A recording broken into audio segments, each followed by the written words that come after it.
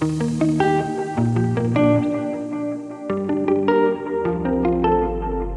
New Year, teachers.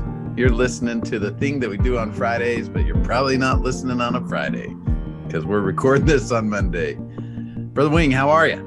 I'm doing great, man. 2023 is just treating me so well. Really?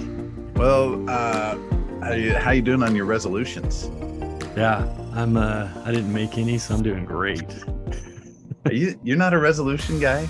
I make goals, but I kind of constantly have goals. So January 1st doesn't really change anything for how I roll. Man, that would stress me out to constantly have to be setting goals to improve myself. I like just to set one goal at the beginning of the year and then be good with it. Oh, I should try that sometime. This year, you want to know what I'm giving up this year? What is it? Every year, I give up something. One year I gave up ranch dressing. That was a tough year. Gave up chocolate another year. Hardest year ever, gave up cheese for a whole year. It seemed like I'd reached the top of the mountain the year I gave up cheese. My wife almost left me that year when I gave up cheese. Because you were irritable and cranky all the time. Oh yeah. It was cheese is like what's that stuff that people that take to help them go to sleep? Melatonin. Cheese is like the melatonin of the soul. It just keeps you balanced, I've found. So keeps you relaxed. If I had to give up peanut butter for a year, that would be rough. You should try that. You should I'm not see if you have that kind of self-mastery. I wouldn't do it for a week. Start with crunchy. Say, I'm not going to have crunchy peanut butter for a year. And then I could handle creamy for a month, maybe, but then I'd have to go back. Yeah. This year is the triple S year. Sugar. Not going to eat sugar, even though it's in the air that we breathe. I've given up sugar before for a year. That's not as hard as you think. It's not as hard as the cheese year. Soda. That's not going to be tough. Sugar soda. Oh, this one though is the third S is the one that could get sports. No. Oh, okay. Scripture. That's like saying scriptures. Go a whole year. No, snacks. Not going to eat a single snack the whole year. Sugar, soda, and snacks. All right. That's a good one. Yep. Speaking of scriptures, why don't we give the teachers what they want? They don't want to listen to us talk about how we're trying to improve ourselves. They just want to improve their own teaching. And teachers, welcome to the New Testament. It's so good to be in the New Testament. We bid a fond adieu to the Old Testament, but the Old Testament prepared us in a cool way for the New Testament. And I guess that's not the one, but one of the positive things about going right from the Old Testament in December to the New Testament in January is that I think it provides just some natural context, even though there's a 400-year period of blank space between the last book of the Old Testament and the New Testament, but it does give us some context heading into the New Testament. And the thing that I like the most is as we're trying to help the students see the Savior in the pages of the Scriptures, hopefully in the New Testament or in the Old Testament, they were able to see the Savior, and now he's really going to show up in the New Testament. And maybe just that's going to create some ties and some connections between the Old and New Testament, that the Old Testament won't be so weird to them anymore. They'll see the Savior in the New Testament like they saw him in the Old Testament. What do you think? Yeah, that's definitely the focus. And if they can kind of get that vibe, Matthew's a perfect place to kind of start with that. I mean, we're going to go kind of in harmony, right? Through these gospels. So we're not just hitting Matthew only, but they will start with Matthew, and at least to understand that he's going to point all this out, like these Old Testament connections to the Savior, and how the Old Testament really is prophesying of the Savior. And so, yeah, I like that context. And this is an even more focused way to go in and find Christ in our scripture study. And teachers, you might be excited because I can't imagine that things that we do on Friday, videos and podcasts and stuff, are going to be nearly as long on the Old Testament or in the New Testament as they were in the Old Testament. I can't imagine. We'll see if that happens. But let's jump in, Brother Wing. Like, what do we do? Let's first talk about the pacing guide. All right, teachers, you should have a copy of the pacing guide. Remember, it's a guide. You're not mandated to follow this guide. We do want to stay on the week of Come Follow Me, but this guide is just it's a resource, like many things that we provide in seminaries and institutes. They're resources to help you with the actual source, which is the scriptures. All right, we use the scriptures. We have other resources like a pacing guide or like a teacher's manual or student manual to help you, but those are just resources. They're not mandated. So what would you point out to the teachers about the pacing guide for this week, or maybe overall, Brother Wing? Yeah. So kind of you mentioned it. We're sticking with Come Follow Me, but everything's flexible within that. And then, the way that this new teacher manual, this like prime resource for us, divides up the content, you can move things around and adjust, but it does emphasize doctrinal mastery heavily. And so we're going to kind of adopt that and insert doctrinal mastery, and we'll basically have every week we'll have a doctrinal mastery. Now this coming week, it's shortened. Some of you are starting on Wednesday, some of you are starting on Thursday, some of you don't start till the following Monday. But regardless of where you start, you'll kind of work in the content of Come Follow Me and then adapt with the rest of this particular week. If you start on Wednesday, you can follow this guide and then you've got some kind of space there to work with, and you can delay all of those intro lessons and doctrinal mastery to other weeks, right? Because this is a shortened week. So that's how I would kind of take this week and just go focus on the scriptures, focus on getting to know the students this week, helping them kind of reacclimate to seminary, and also give them a direct focus on, kind of a renewed focus on, we're going to focus on the Savior and we're going to find him in the text of the scriptures. And so if they need a little retuning to feast on the scriptures and know how to go directly into the scriptures looking for Christ, I mean, man, the New Testament is a great place to develop those skills. Absolutely. I can see someone sitting down to study the New Testament and they're like, oh, right, opening up to Matthew chapter 1. I'm just going to start reading the powerful words of the New Testament. And look what they see right as they open Matthew chapter 1. That's where we're starting on. If you're starting on Wednesday, we got Matthew 1 through 17.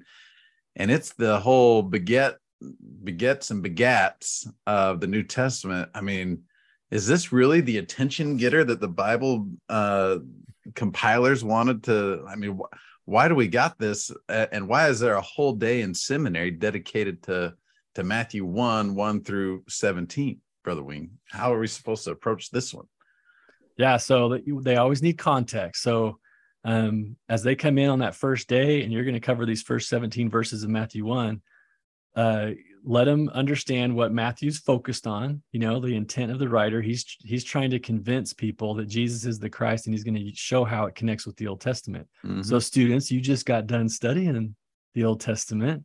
So read through those first 15 verses and just find some names that you recognize. Yeah. And just let it be kind of a connection to the Old Testament and a review. And at least you can start to pinpoint some names. Now they're going to see some names that they're super familiar with, like Abraham and Isaac, and Jacob. They might see like David, and Solomon and others like that. There's going to be a bunch of names that mean nothing to them. Even if you were a really good Old Testament studier, Azor and Zadok might not I love Zadok, catch your attention. Perhaps Zerubbabel, right? But that would be like a different spelling. Anyway, but they might also notice the women that are in there, like Tamar and Ruth, and what's the other? We've got Boaz or Ruth, Tamar. We've got Bathsheba in there. Oh, and Rahab. Rahab, Yeah, right? and Bathsheba too. Yeah. Yeah, So they're gonna to notice them is that's a connection that can aid them to recognize what's coming as well. So after they kind of talk about the names, what do they know about those names? Why would Matthew start using this? To kind of see, and you can help them with, he's going to start with the genealogy because he's trying to emphasize Christ. He's trying to show that Christ comes from this group, which is going to, in a Jewish audience, is going to elevate him, and yet right, in this list, nobody's perfect. right. And especially even when you start recognizing, well, I mean, they don't know everything about some of these names anyway, but when you start talking, when you start to clarify the women that are in here, and now Mary could be falsely accused Yeah, of certain things, and yet here are women that they honor and respect. And so let's not overlook the Savior coming from Mary when you look at this genealogy and you see women here that have different circumstances that they're coming from, and maybe some circumstances they could have been easily judged, and they actually were judged in their day, right. as well. And so perhaps he's not just using it to emphasize Christ, but he's also kind of the people that he chooses in here and shows that kind of is like a prelude to Mary and the story that's coming. It's interesting. I think with all those well, with four of those ladies, we know, like Tamar and Ruth and who else? With Bathsheba? Who am I forgetting? Rahab. All of those were judged as harlots. To some, I'm not sure if Bathsheba was, but I imagine that Bathsheba may have been. I mean, she definitely probably received judgment in her day, and then, like you said, then we have Mary, who now is pregnant. But yet, the other interesting thing is this shows the Davidic line of Jesus, or in other words, that he owns the birthright, or the how do we say this? The inheritance of David's throne. We know that the Christ in Hebrew is Messiah, and the Jews were looking for a Messiah, and they knew that the Messiah would come through David's line, and Jesus happened to come through David's line. Yeah, Excellent. There's this Hebrew thing about 14, like, because once they read 16 and 17 now, after they've gone through the genealogy and they see 16 and 17, certainly in 16, you can see Matthew's testimony there. Right. Who is the Christ? Like, this is the Messiah. Like, he's really clear about that. And then he kind of points out this other thing about 14 generations. Right. And there's this thing about Hebrew with David, and that the numeric value or the numeric meaning of his name was 14. And so he's really trying to emphasize, like, this is the guy that you've been looking for, and so he's using these things that don't mean much to us, but would have meant something then. But still, the message for us is Jesus is the Messiah. Absolutely. Excellent. One of the things that I might do, if it's your first day back, I might get some of the old pictures just to kind of warm your class up. Might get some old pictures of Old Testament stories and have your students look for, or just share with you, where was Christ in this story? And have them talk about Jesus Christ in that story. And then I might have, put a collection of New Testament gospel pictures of Christ up and have them say, where do you see the Savior acting the same? Where do you see the Savior in a similar role as he played in the Old Testament? That might be a good way just to warm the students up and to help them make connections between the Old and New Testament that day as well. Yeah, that's really good. And one other point is that Abraham, he says that from Abraham to David were 14 generations, and then from David until Babylon, 14, yeah, and then Babylon to Christ. And so you can kind of see that Abraham's their spiritual leader, and David would be their political, like government, right, kingly leader. And so priest and king kind of are mentioned there. And then the fact that it goes to Babylon and then out, so this is like kind of a message here of he's the King of Kings and Lord of Lords and the deliverer, Right. like out of bondage. So there's a little more in that verse than maybe meets the eye at first. Yeah, that's a good connection. I like that one. All right, so next day we've got Luke. We got a lot. We got Luke 1 through 38, and we got Matthew 1, 18 through 25. That's a bit of scripture reading that day. How should we approach that in scripture feasting?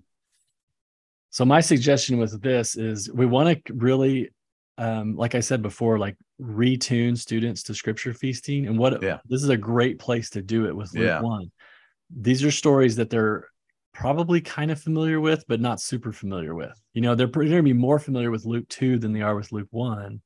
So just let them read it, let them walk through it. Luke has a great way of introducing his whole gospel. And then it goes into the story with Elizabeth and Zacharias.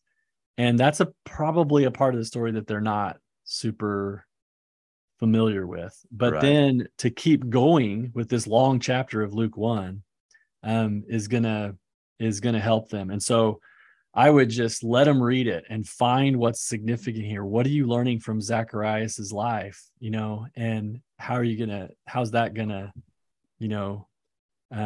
teach you something that you need right now, in this experience with him. So again, the teacher manual that you have is built for scripture feasting. And so when you read the scriptures, Luke 1 yourself, teachers first, and you go through here, you're going to see this freshly from the eyes of the students. So what words need to have definitions? What background? How do you need to explain what Zacharias's role here at the temple? Does that seem important to you? Well, if so, then maybe you want to look that up so that you can explain that to the students in the context before they go in, so that they're prepared for that. Or you, like, even more important is that you're going to find some spiritual guidance as you read this first. What things do you want to emphasize for your students that only the Holy Ghost can tell you to emphasize? Then once you've done that, then you can go into the teacher manual and see kind of what resources are there to support you in your direction that's been guided by the Holy Ghost. So if you go to the scriptures first, it's going to help you to be more effective at teaching your students and more efficient in your preparation process, so you can save time to focus on the things that's going to matter most to them. And so, because you're going to be guided by the Holy Ghost to teach those particular students. I hope this is making sense, but Luke 1's a great place to kind of practice this, because you read it first, find, at least those first 38 verses, that are there, and just kind of see what's there for you. What do you think the students are going to be most benefited by? And what do you kind of need to look up to prep them so that they're successful in that study? And then turn them loose to do the same. So give them that preparation in a few minutes, but then let them go with those 38 verses. I know it might seem like a lot, but it's really only like 3.5 columns. They're short verses, yeah. in a paper set. And so just let them go and just see what they find. How is this going to help you in your life? And what do you learn here that's just so valuable? And let them just get real accustomed or reaccustomed to feasting and learning and drawing out insights for themselves, so they can start to develop these skills even more. Yeah, I like that you're encouraging the teachers to fine tune or to retune, or just to maybe even teach over again scripture feasting to your students. And then what would you tell a teacher, Brother Wing, who's so excited? They read this and they find some really cool insights, and they really want to share them with their students, all these cool things that they found in their scripture study. What counsel would you give to that teacher? Yeah, you are being led by the Holy Ghost. So it could be that you're getting excited about this because your students need to focus on this. Mm-hmm. But even if it's something to focus on, it's about what the students are able to discover for themselves, right, rather than what you discover for them. So you may direct them in a certain way because you think that's most important, but you're directing them towards their discovery Right. You're not doing it. You're not fishing for them. You're teaching them how to fish. And so if you're like, oh, I really want them to see this in the text because I think this is super relevant for them. Great. You're probably being guided by the Holy Ghost to focus. Now, how are you going to create the experience for them to go find that for themselves? That's the trick. And that's why scripture feasting is so valuable, because that opens the door for them to find it for themselves. Plus, when they feast, you're going to be able to see other things that you weren't thinking of that they are interested in and that they find relevant. And then you can adapt all of that to their learning. Yeah. Just like when I was studying Luke 1, I just naturally in my mind and then writing down, I've made a comparison of the way Zacharias responded to a revelation to how Mary responded to a revelation, and made some notes there. And that was an interesting thing for me. If I walked into a class and said, all right, and then started to boss my students around and said, today we're going to talk about how Zacharias responded to a revelation and how Mary responded to a revelation, then I just become a backseat driver to my students. And I tell them, here's what you're supposed to find in this chapter today, rather than letting the Holy Ghost, giving them some tools and then letting the Holy Ghost work with them as they study the scriptures. Excellent. I think we can do the same thing for the remainder of Luke on that last day, Luke 1:39 through 79. I think, again, it's a perfect opportunity to have your students, give them the bookmark and say, choose one of those questions and go for it. And let's see what you find. I think they'll be totally impressed by Mary, and I think the Holy Ghost will teach them wonderful things as they, Mary, here's a thought, Brother Wing.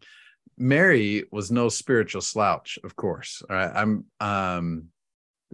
This gal knew the scriptures. The prophecy that she was making after she, said, behold the handmaid, I'm willing to do whatever I need to do. The prophecies that she made, she was quoting scripture just left and right. This was a young gal who knew the scriptures and loved the scriptures, and was chosen by God for this very important role. So, so I think a great thing to include here is like, what are these scriptures teaching us about God? Like, what do you learn? You read these verses, What do you learn about God? And then as you identify some of those things that they point out, let them kind of process those things. Like, okay, you learned this about God, or the text shows you that, that angels are real, for example, or he sends angels to deliver messages. Like, do you believe that? Why do you believe that? And let them kind of walk through this list about what they're learning about God and the examples that you're getting, especially from Mary, in here, and how then they can then take that and use that in their life, either to strengthen their belief, in these things about God that the text is testifying of, or to act on what they know is true. Right. You're not going to do this for them. Again, you're just guiding them through this process of going into the text, finding what it's teaching, working on that to make sure that we understand what it's teaching. And then how are you going to use this, in your life? That if they do that every day in seminary, they're going to not only become really good scripture studiers, but they're going to find Christ. They're going to draw closer to him, and they're going to be inspired to act in ways that are going to help them to live in a way that is going to lead them even closer to God.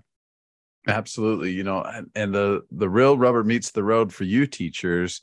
Your job is to listen to what answers your students come up with from their scripture study, and observe them as they say the scriptures. And as you listen to and observe their scripture study, then the Holy Ghost will prompt you of questions to ask them, or statements to make, or things to remind them of. That's when that's really your role as a teacher, is to listen to these students. Need someone to listen to them, listen to what they find in the scriptures, listen to the answers that they have, listen to their testimonies, and then respond with the Holy Ghost. And And that's what they need. They don't need you to dump things into them. They need you to draw things out of them. And so that'll be the key to being a successful teacher. Any last words, Brother Wing? Yeah, we're just providing an experience, So since we're providing an experience and hoping that the students are going to connect with the scriptures and connect with the Holy Ghost, well, then teachers, that's how we prepare to teach, is we're going to connect with the scriptures and connect with the Holy Ghost to be able to guide this and provide this same type of experience for our students. Right. Awesome. Well, teachers, we hope this was helpful to you. We're looking forward to doing this every Friday. Happy New Year, everybody. We love your guts. Stay righteous.